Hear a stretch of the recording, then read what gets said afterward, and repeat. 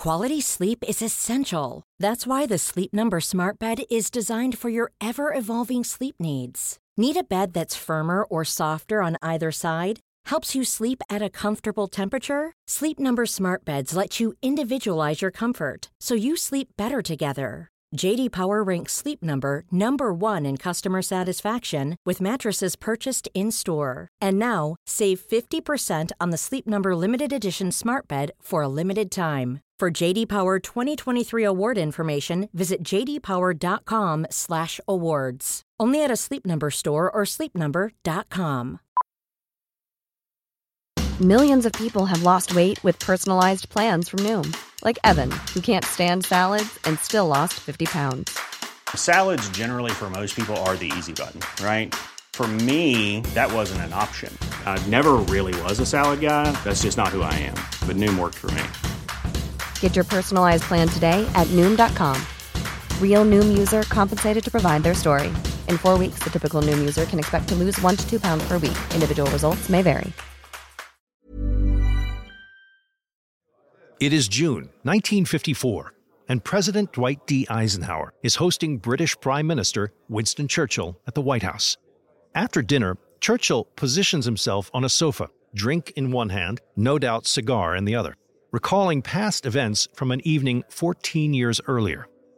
It was December 7th, 1941, the day that will live in infamy. On that fateful evening, Churchill was the one hosting a dinner of his own at his country estate in England. His guests were American Ambassador John G. Winant and Wall Street banker Averell Harriman. According to a document which would be classified as top secret for 50 years after Pearl Harbor, shortly before 9 p.m., still morning in Honolulu, the butler announced the news of a Japanese attack on the American fleet in Hawaii. Expecting his guests to be distraught upon hearing of the dreadful attack, the sunken ships, thousands of American casualties, Churchill is shocked to see both men embrace and dance around the room in delight. According to Churchill, Ambassador Winant insisted the attack was a marvelous thing. That same evening at the White House, Churchill also described being informed that an aide to an American general had failed to pass on deciphered Japanese messages before the attack, announcing that they were breaking off negotiations with the Americans. These revelations are just two examples of America's until recently redacted history, which the U.S. government has considered too dangerous to reveal to the public.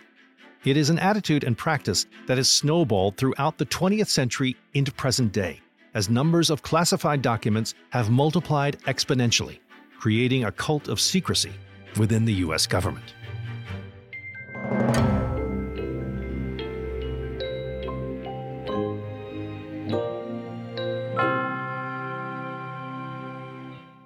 Hi, everybody. It's Don Wildman. Welcome to American History Hit. Top secret, confidential, restricted, compartmented.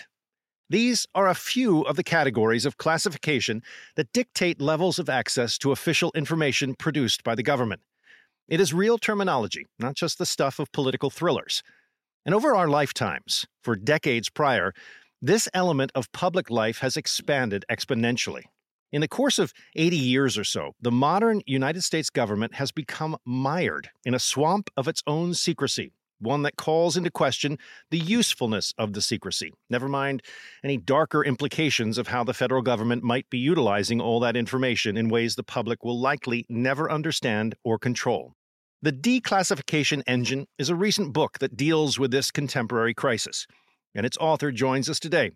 Matthew Connelly is a professor of international and global history at Columbia University and principal investigator at History Lab, a project that applies data science to the problem of preserving the public record and accelerating its release.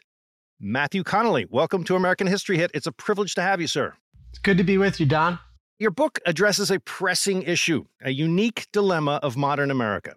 The United States was conceived, ideally, to be a transparently governed society, an open book for its citizenry. But today, instead, ours is a government of profound secrecy that, you suggest, contains within it a dark state. Not a deep state, there's a difference in those terms, that every year produces a new mountain of classified information that only adds to the mountain range already standing. We're locked in a perpetual process. More secrecy, less transparency. That's the broad sketch of the problem, right? Yeah, that's right, Don. And, if you actually read the Constitution, you won't find anything in there about how the president can keep secrets from the American public. So that's something that really has a history. And in fact, that history, as you say, it's about 80 years old. For most of American history, the United States was really an outlier. We didn't have systems for keeping secrets. We didn't have centralized intelligence agencies. We didn't have any surveillance apparatus. So all that's something that you have to explain. And for me, the story begins in the Second World War. You make a movie line reference early in the book. We can't handle the truth. It's the futility of the government keeping up with its own production of classified information. Yeah, that's right. I'm thinking of that movie I think probably everyone's seen by now, A Few Good Men. It's the famous scene, right, where that grizzled Marine colonel tells the innocent young attorney how it is that there are all kinds of secrets, right, that our government keeps from us just to keep us safe. And unfortunately, that attitude, it's all too prevalent. And you can find it, again, going back to the Second World War from the very outset, right? And that's why my book begins with Pearl Harbor, what I call the original secret. How is that? So why Pearl Harbor? What happened then? Obviously, I know what happened, but why was that secret such a building block of what's to come? If you only knew what it was that President Roosevelt was willing to tell the public, you would think, as he said, that this Japanese attack was a day of infamy, right? Because it was a surprise attack. It came out of nowhere. American diplomats were negotiating in good faith. But it's just not true. They knew an attack was coming. They knew it was coming for weeks beforehand. And not only that, but they welcomed it. In fact, Winston Churchill tells a story about how American diplomats literally danced. They got up on their feet and started dancing when they heard the news how the Japanese had attacked the American fleet in the Pacific. This is a long-held theory. Some people call it a conspiracy theory, but you are actually specifying a document which you were able to find, which was redacted, that actually tells this story. It's from 1954, I believe I read, right? Yeah, that's right. It was a war story. So Churchill was visiting the White House. It was late into the evening after dinner, and the prime minister loved to drink and probably was drinking too much. And it was then that he told this story, not only about American diplomats celebrating the Japanese attack, but also how it is that the man who at that point was the director of the CIA, Bedell Smith, how it is he'd failed to deliver a telegram that conveyed the news that the Japanese were breaking off negotiations. And so Churchill demanded to know how that had happened. And so Churchill, when you hear this story, and you would never have heard it unless more than half a century later they finally declassified this document, you would think that Churchill was a conspiracy theorist. But when I hear that term, I have to laugh because I think of myself as a conspiracy empiricist. Because the fact is, if we think of conspiracy in the literal sense, it's people covering up wrongdoing and trying to keep it secret long after the fact. And sadly, there are all too many examples of this that can be demonstrated with documents and proven with evidence. There's about 1,000 rabbit holes to go down in this book. And that's really one of the pleasures of reading it, I have to say. It's a great review of 20th century history that visits all of these different eras through the lens of the information age, the classification crisis you're talking about. But I want to stay with this for a brief moment because what you're talking about is so interesting. What it refers to is the fact that it wasn't necessarily a plot to get the Japanese to attack us and know that they were going to do it and play a game of that way. It was more like there were a lot of steps in the process of trapping them into a moment when they had to attack or that made the attack more likely, not least of which was embargoing their oil. All of this is provable through documents which are classified or declassified over time. And we're really talking about a mechanism, really, indicated by the title of the book, the declassification engine. That's what we're really talking about, the process of how these documents, how these secrets are handled or not handled by the government. Yeah, and that process whereby records are reviewed, typically decades after the fact, that whole process is breaking down. So I describe how, especially over the last 20 years, there's been almost a collapse in declassification.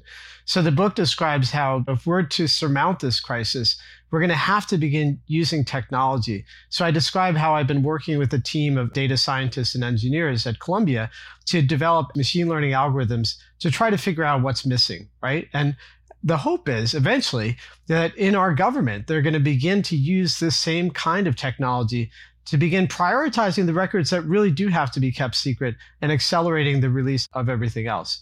But once you begin to recover that history, there's a lot you learn about the story of the United States that for too long has been covered up. There are plenty of them. The various conspiracies, right? The plots, the strange experiments and whatnot. There are also like much bigger themes that I think have too often been missed because this secrecy, by definition, is so hard to explore. Isn't it, though, a condition of the modern age? I mean, the information age that we're in, everything before World War II doesn't have the computer involved. That is itself a device that sort of creates the problem, right? Yeah, most people in Washington would tell you that overclassification was already a known problem going back to the 1950s. But what's happened in the last 20 years is that it's been supercharged by the development of new information systems, new information technology. And so when they count, as they tried to up until 5 years ago, they were estimating how many new secrets were created every year. It got to the point by 2012 where it was almost 95 million times a year. That's 3 times every second. And in 2017, the government office that was producing these estimates gave up. They said they could no longer even count how many times officials were creating secrets. And that's one reason why it's now become clear. Most any expert, even in Washington, would tell you the only way we're going to get a handle on this problem is by using technology to begin identifying those records that really have to be protected. Because it's not just about the stuff that we're not seeing, right? And the way it makes it harder for us to hold our government to account. It's also the fact that a lot of really dangerous information does get out. It's hacked or it's leaked in ways that put lives in danger. You cite a cost of $18.4 billion a year that it costs the government to manage secrets, to keep the secrets. You say if there was a Department of Secrets in the government, it would have a budget that is double the size of the Department of Congress and 50% larger than Treasury. Yeah, it would be double the size of the Department of Commerce. It would be 50% bigger than the Department of Treasury. So this is a very sizable and growing part of our government, the part of our government that tries to keep information from us. Now, at the same time, that same estimate includes the amount of money that they spend on reviewing records and releasing them to the public. Then you know how much that comes to? It's barely half of 1%, about $100 million a year that they spend out of that $18.4 billion to decide what the rest of us are allowed to know. And that too, that number is one that is now 5 years old, because for 5 years now, the government office that releases this kind of data has reported that they can no longer even estimate how much money the government is spending on secrecy. They can't even count how many special access programs have proliferated across the federal government. So we've arrived at a pivotal moment as a society. Was there a time before that all of these rules worked perfectly, or did we even need them? Yeah, it's striking to me how when you go back before the Second World War, what you find is that for 150 years, the United States would develop the capacity to gather intelligence, right, to conduct espionage and surveillance and such. And it did have systems for keeping secrets, but this was something it only did in wartime. So the United States had quite small government overall, and the part of it that was about protecting national security was the smallest part of all. You have to look, for example, the size of the American military. The United States had a smaller army than Portugal. And it had, again, until the 1880s, there were no intelligence agencies of any kind. And when they were finally created, like the Office of Naval Intelligence, basically it was a library. They would collect published information from around the world. So it's not that the United States didn't have spies, it didn't have secrets, but this was something that only happened in wartime. And as soon as these wars ended, whether it was the Civil War or World War I, this apparatus was dismantled. Because the fact is, until the Second World War, the American public just wouldn't put up with having a massive peacetime military establishment. Pearl Harbor really starts it, as you say. Not only the deep wound of being surprise attacked and the loss of life, all of that tragedy, but it also sets into motion the building of an apparatus that begins to take over the process of classifying secrets and then declassifying them or not. It's really the original secret is the Pearl Harbor secret, both the conspiracy of making Pearl Harbor happen or not, but also how are we going to make sure this doesn't happen again? And this sets off a process that only builds and builds through the coming generations, really. Yeah, the national security state, I argue, it was founded on false premises. So the idea was this was a surprise attack, came out of a clear blue sky. And so henceforth, the United States developed this huge apparatus, now 18 different intelligence agencies that are all of them supposed to prevent any surprise attacks in the future. And similarly, the idea was that the United States at the same time had to make sure that if a warning came, that we had to be ready to respond instantaneously or even preempt any kind of attack. And that's why ever since the development of nuclear weapons, the United States has the capacity now to deliver thousands of thermonuclear weapons, enough to blow up the planet many times over. Again, with the idea that we have to be able to respond or even preempt any such attack. But these kinds of systems, on the one hand, they don't actually work, right? I mean, we've been surprised again and again. If you look, for instance, at the 9/11 attack, and also at the same time, they create their own kinds of dangers, right? So some of the most closely held secrets are the numbers of times and the particular details of all the incidents in which the United States almost used nuclear weapons by accident, right? So there have been a whole series of accidents, so-called, many of them resulting from the way that we configure our forces such that they can respond instantaneously. So these systems founded on false premises don't actually keep us safe. If anything, they actually make the world more dangerous. Not only is this apparatus, this whole system, worth questioning for all the flaws or effectiveness that it has, but also it's created a whole, as I cited, you call it a dark state. I can't help but think that a great deal of the distrust that people feel towards the government, of course, that's rooted in many different factors, not least of which is economic distress. But this new reality of the government holding so many secrets has to contribute to that feeling, that dynamic in our society today. Absolutely, Don. I mean, when you go back to the 1950s and you review the records that were declassified about experimentation on human subjects, it's almost touching. These people who were basically lab rats, right, in government research projects, they would say that they had faith, right? They had faith in the scientists who were trying to help them and keep them safe. At the same time, these government scientists, again, were treating them like lab rats. And so what changes, right? I think part of the story, at least, is how it is that over time, we gradually came to realize that this history conceals a lot of dark chapters. It's one reason why I call it the dark state. Some of the darkest chapters in American history are the things that happen in secrecy.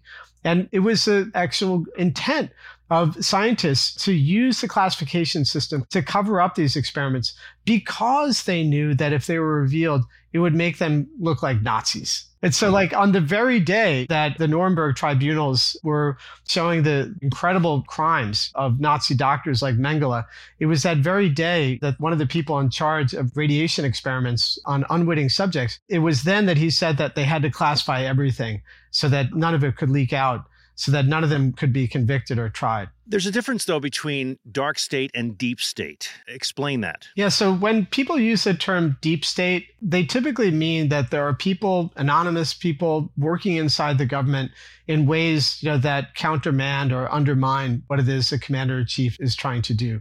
But what I find when you look at this history is that this love of secrecy, it goes all the way to the top.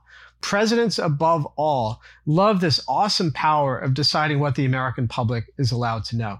It's really the only kind of power in our system that's almost completely unchecked. And in this way, Donald Trump wasn't actually wrong when he said that presidents are sovereign over secrecy. And so presidents, one after another, including Trump, come into office promising they're going to be more transparent and more accountable. And over again, we find they betray these promises, or they fail to carry out the reforms that they promised when they're running for president. And so that's why I say, if you really want to change this, you can't trust the executive branch, no matter who we end up electing as president. You can't trust any president to reform the system themselves. Instead, we really need courts and the Congress to begin stepping up and acting on their constitutional responsibilities on behalf of the American people. It really goes side by side with the growth in power of the executive branch of the presidency, doesn't it? Starting with Roosevelt, of course. Yeah, that's right. Roosevelt, he loved secrecy. And I tell stories about how, for example, when there were wartime regulations that barred reporters from informing the public about troop movements, Roosevelt instantly realized that he could use this as a way of controlling news coverage about his own political campaigning. So there's an example, for instance, where Roosevelt was conducting a tour of American war industries and shipyards, and he ended up addressing a crowd of thousands of workers. And he told them that you all are now privy to a top secret, and you have to keep this to yourselves. So he was just laughing at the fact that he was allowed to limit press coverage, in this case, censoring any report about the way he was trying to campaign and win re-election for Democratic congressmen. And reporters fumed, but there was nothing they could do about it. So this is a story, again, that shows from the beginning how secrecy could be so self-serving, and presidents realized right away that they could use it to serve their own agendas. It's almost like an institutionalization of propaganda. You have loose lips sink ships. We all agree with that. We understand the need in wartime for careful control of information and keeping secrets. But it has blurred the lines. It has stepped over the line into everyday life so that it's just a fact of life, that this is the way the government works, and it's kind of out of control. Yeah, well, we've all come of age in this era in which we take for granted that the government is going to keep secrets, right? I try to show how this is something that when you take the long view at American history, it wasn't always this way, and it doesn't have to stay this way. But you're absolutely right. I think now most of us think that this is all but inevitable. But again, the only way we're going to change this is by standing up and insisting that our leaders be accountable. And one of the most important and foundational steps to make sure that happens is to, at the very least, make sure they keep a record. And so that's why, for me, I end the book with what I call the ultimate secret, how it is increasingly common now that officials are stealing or destroying public records in order to make it impossible for anyone to hold them account, even historians, even decades after the fact.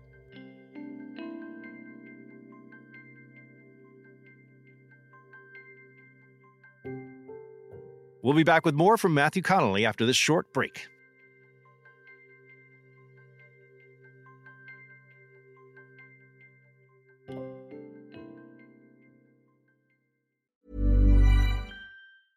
Ready to pop the question? The jewelers at BlueNile.com have got sparkle down to a science with beautiful lab-grown diamonds worthy of your most brilliant moments. Their lab-grown diamonds are independently graded and guaranteed identical to natural diamonds, and they're ready to ship to your door. Go to BlueNile.com and use promo code LISTEN to get $50 off your purchase of $500 or more. That's code LISTEN at BlueNile.com for $50 off. BlueNile.com, code LISTEN. Burrow's furniture is built for the way you live.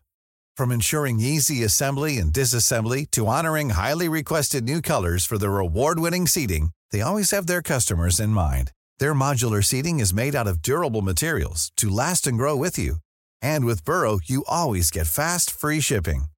Get up to 60% off during Burrow's Memorial Day sale at burrow.com/ACAST. That's burrow.com/ACAST. burrow.com/ACAST.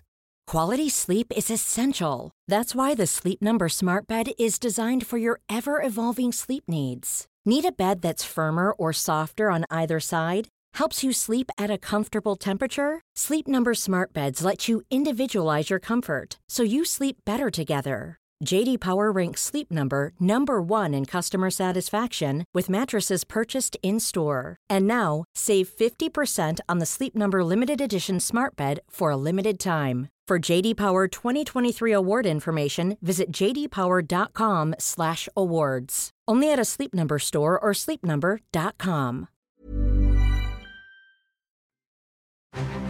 Hello, I'm James Rogers, and over on the History Hit Warfare podcast, I bring you cutting-edge military histories from around the world. Why was Sitting Bull such a remarkable leader? What was Napoleon's greatest ever battle? How did the Cuban Missile Crisis almost turn the Cold War hot? And who dropped the world's largest nuclear bomb on the Arctic? Through interviews with world-leading historians, policy experts, and the veterans who served, we find the answers to these questions and so much more. So come and join us on the History Hit Warfare podcast, where we're on the front lines of military history.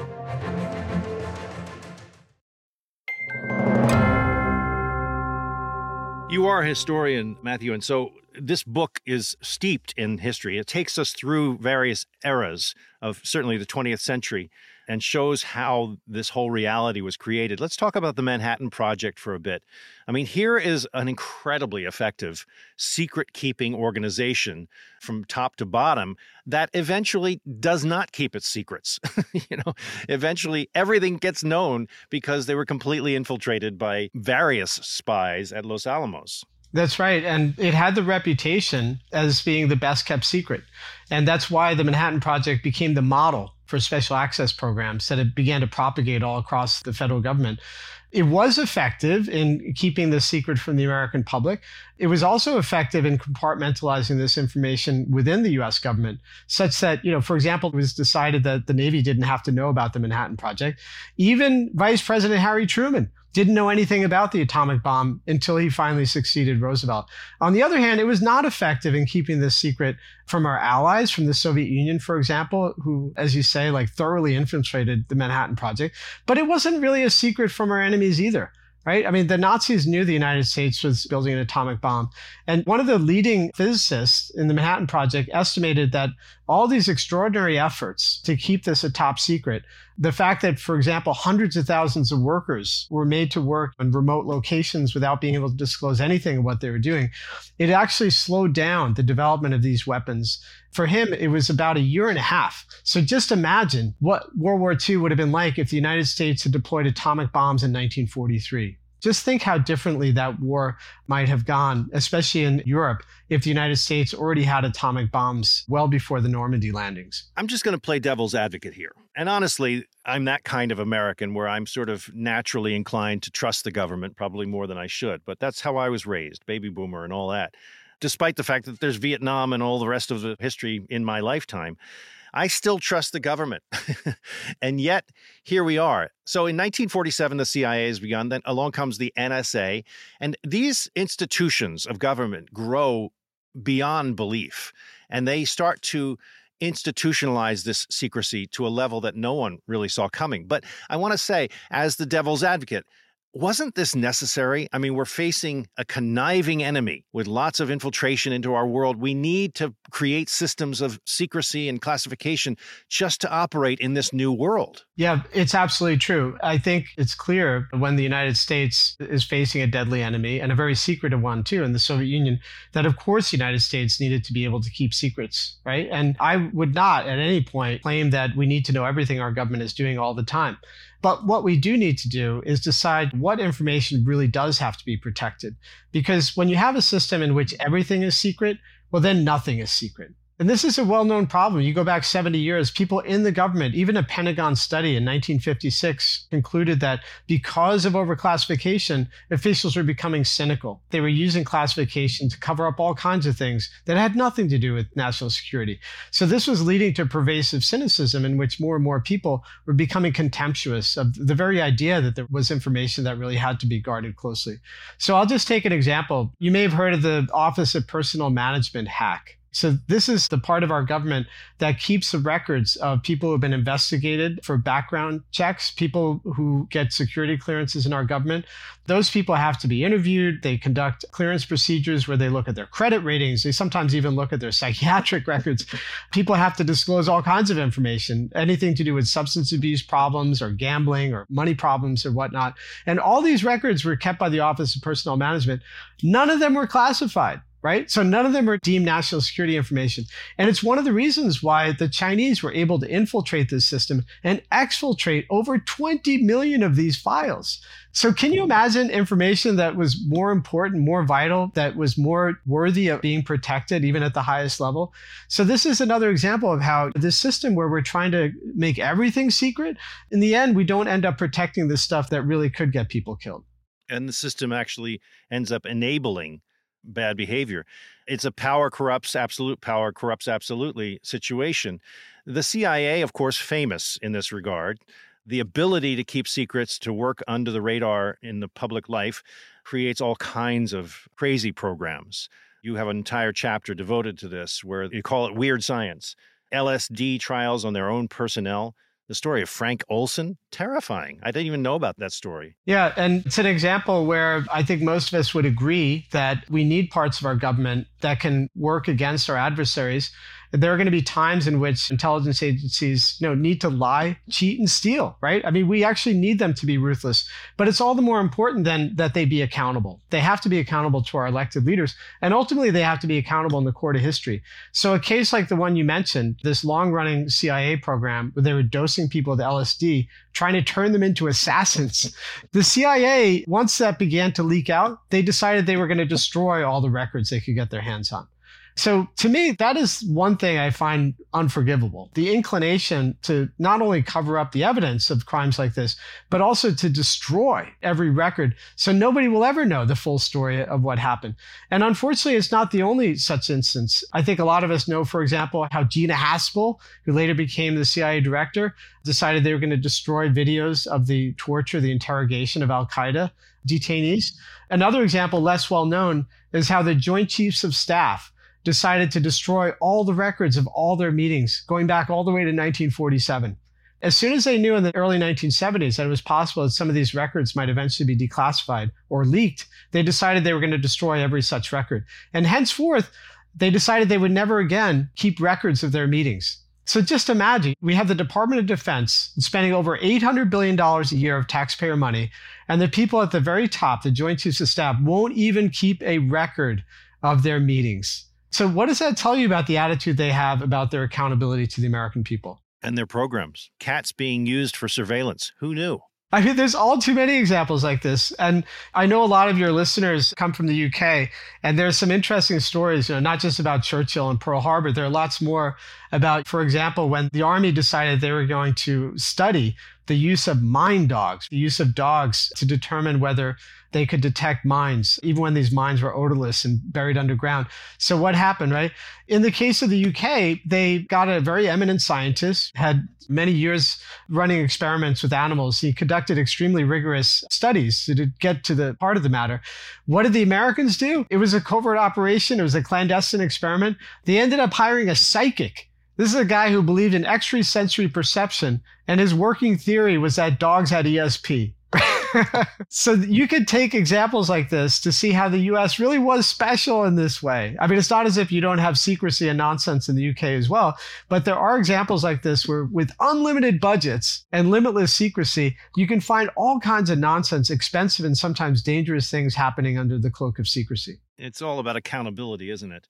A very basic question here, buried in the middle of a very broad interview. How does something become secret and classified? What is the basic system of this? Yeah, so if you look at the executive orders, and this is really how it is that this whole system is meant to work, it's by order of the president. So practically every president, with one exception, has issued an executive order. And one of the things they do is they decide who it is who's allowed to create new secrets. And so these are the people who have what's called original classification authority. There are only about a couple of thousand of these people. And these are the ones, many of them presidential appointees, who will say that this covert program, this new technology, this is something we're going to classify as top secret or confidential.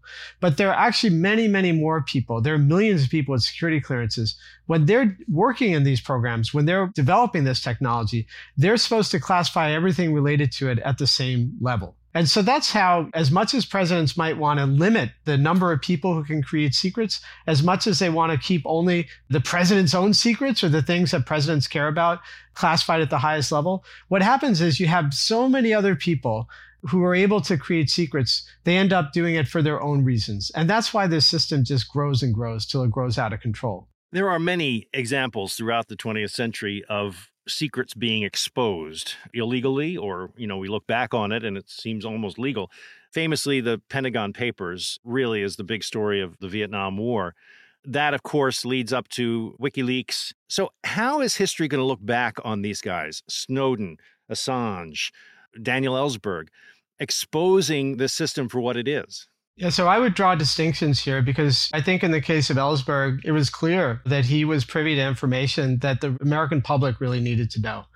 And so what he did, I think, was heroic because he knew he was at risk of prosecution and long-term imprisonment. And he did it anyway. And he did it because he felt that he had a duty to the American people. And he did so at great risk. The only reason he didn't end up in a federal penitentiary was because the Nixon administration went to such extraordinary, even criminal lengths, even like breaking into the office of his psychiatrist in an effort to embarrass him, that the judge ended up throwing out these charges. Now, these other cases are different. Now, in the case of Julian Assange, a lot of what he ends up putting out in WikiLeaks is information where he doesn't even know what's in it. He also, like in the case of Cablegate, 250,000 diplomatic cables, he, for a time anyway, tried to protect that information because he knew that it included a lot of information about confidential informants, like dissidents, human rights activists who spoke to American diplomats and whose lives would be in danger if this information was released. But really, because of sloppy tradecraft, all that information ended up going out, and a lot of those people had to run for their lives. Now, Snowden, I think, is another case again. It's true that if he had not leaked what he knew about the NSA, we never would have understood the full dimensions of NSA surveillance, including surveillance of American citizens. And so I think that was a very necessary debate. And later on, if you read books like Bart Gellman, Dark Mirror, even some of the people who raged against Snowden would now admit that it was important that the American people have that information. And yet he's still exiled in Moscow. He is. And I think all of us would be better off if Snowden came home. Now, that's not to say that he shouldn't face legal consequences, because after all, in the case of Ellsberg, for example, many people would say that if you want to engage in this kind of civil disobedience, you have to be willing to suffer the consequences. So I don't know what those consequences could be, but I do think it's important that we have that hearing, right? And we have that conversation. You know, in the case of Assange, I'm not very sympathetic with Julian Assange. I think it's curious, for example, when you look at Cablegate, what you find, like I do, when you work with data scientists and you analyze what's in there, what you find is that nowhere, even in the top 10, do you find the American embassy in Moscow. Now, that just can't be right, because we know that the American embassy in Moscow is massive. In every other list, all the other data we have from other periods of American history, this is one of the busiest embassies in the world and would have been sending thousands of cables, but somehow there are very few of them in Cablegate. It's one of the reasons why I really wonder, right, about the provenance of some of those cables and how they came out. And another thing, though, I think it may be the most important thing of all, is that Assange is now under threat of prosecution for the Espionage Act. And one of the counts, and this came about during the Trump administration, is that the government would insist he ought to be convicted for violating the Espionage Act merely for releasing classified information. Now, that's a little bit scary because when you think about it, whether or not you think Julian Assange is a good person or not, even whether you consider him to be a journalist or not, if that precedent is set, if they are able to put him in jail merely for making available classified information, then there are thousands of reporters all over the world who might also get locked up. Because the Espionage Act, the literal black letter of that law is so expansive that many of us, maybe even me and you, could end up in jail if you took it to be literally true. Just for having this conversation. Just sharing information that's supposed to be classified. It's a terrible law, and it would be a real tragedy, I think, and a dangerous one if it ends up setting precedents that could put all of us at risk. You refer to it all as a cult of secrecy in our government, born out of World War II, institutionalized in the Cold War, then increasingly mismanaged and neglected through the 70s. Still, it would seem to me, a Luddite, that this is a natural progression from the information age, where you grow the ability for governments to produce classified data, only for that to sort of work against itself. You get what you ask for situation. You also suggest that much of this secrecy is absolutely unnecessary. And this is the best kept secret of all, that many of the secrets don't need to be kept secret. Yeah, that's right. There's a famous CIA analyst at the CIA. They named a center for the study of intelligence after this man, Sherman Kent. He had a history PhD, really a brilliant man. And he observed that there are many people in government who only ever read classified information. And so they, over time, would begin to lose sight of the fact that a lot of what they were reading, a lot of that information they were privy to, is information that's already out in the public. A lot of the stuff that gets classified, estimates range from 50 to 95%. A lot of it is already in the public domain. But people who live in this secret world, who are part of this culture of secrecy, many of them don't even know it. And Sherman Kent, he called them innocents. He said there are all too many of these innocents at the Central Intelligence Agency. And so, yeah, I call it the best kept secret in Washington because a lot of the people who spend their life in this world, they're so deeply invested in it that they have come to believe it almost like a faith. And in fact, I call it not just a culture, but sometimes it can be like a cult.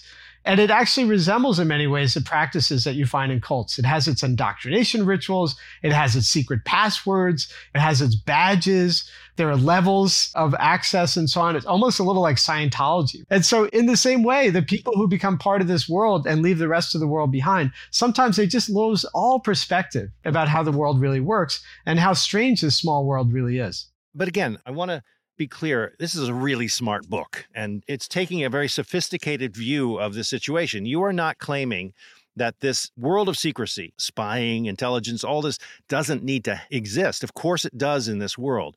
What you're pointing out is the management of this classification, declassification process is a broken system. Yeah, what I'm saying, Don, is yes, that's right. We need secrecy. There are things that are dangerous and need to be kept confidential. International negotiations. I think most of us know, even negotiating within our own family, right? There are other examples. Military technology, where the U.S. is at the forefront of innovation. In some cases, the reason we're innovative is because we're so open. But in other cases, like, stealth technology, for example, there's really a military advantage of keeping that information as long as we possibly can.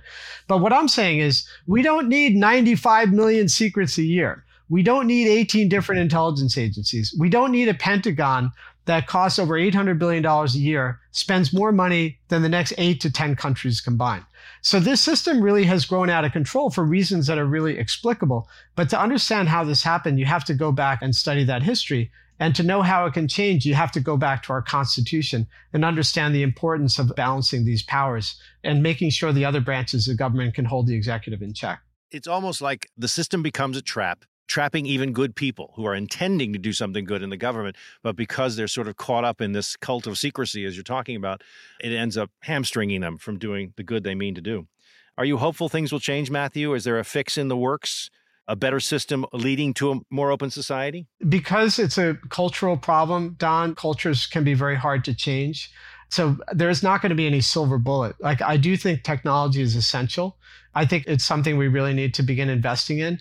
But one thing I find gratifying is that in the last couple of months, I've been talking to staffers on different Senate committees, and it seems like there's real movement. We had a hearing recently in the Homeland Security and Government Affairs Committee, where for the first time in a long time, they actually brought in witnesses to start discussing how we could begin grappling with this problem. We need more hearings, and we eventually are going to need law. The whole system of secrecy has almost no legal basis. There are only a handful of laws that are actually meant to regulate the way the executive branch creates secrets and keeps them. So what we really need, it's something that Daniel Patrick Moynihan said back in the late 1990s. He's long considered the government's leading expert on secrecy. He led a high-level commission. And one of their conclusions was that there has to be a legal basis for the way in which the executive branch keeps secrets from the rest of us, including from Congress. And until we have that law, it's going to continue to be impossible, really, to hold government officials to account. Well, fortunately, the robots will fix everything, so we're okay. Matthew Connelly's book, The Declassification Machine, is a remarkable account of how our government created a now broken system of state secrets approaching a point of no return. It is an alarming present-day crisis we should all seek to understand, and I recommend any listener here to start with this book. Thank you, Matthew, for coming on the podcast. Really appreciate it. Thank you, Don. I really enjoyed it. Thanks for listening to this episode of American History Hit. I hope you enjoyed it. Please don't forget to like, review, and subscribe wherever you get your podcasts. I'll see you next time.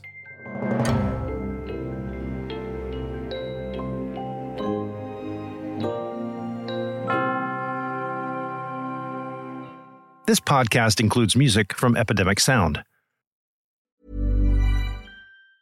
Planning for your next trip? Elevate your travel style with Quince. Quince has all the jet-setting essentials you'll want for your next getaway, like European linen, premium luggage options, buttery soft Italian leather bags, and so much more. And it's all priced at 50 to 80% less than similar brands. Plus, Quince only works with factories that use safe and ethical manufacturing practices. Pack your bags with high-quality essentials you'll be wearing for vacations to come with Quince. Go to quince.com/trip for free shipping and 365-day returns.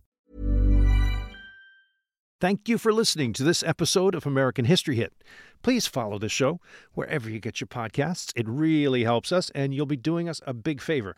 Don't forget, you can also listen to all these podcasts ad-free and watch hundreds of documentaries when you subscribe at historyhit.com/subscribe.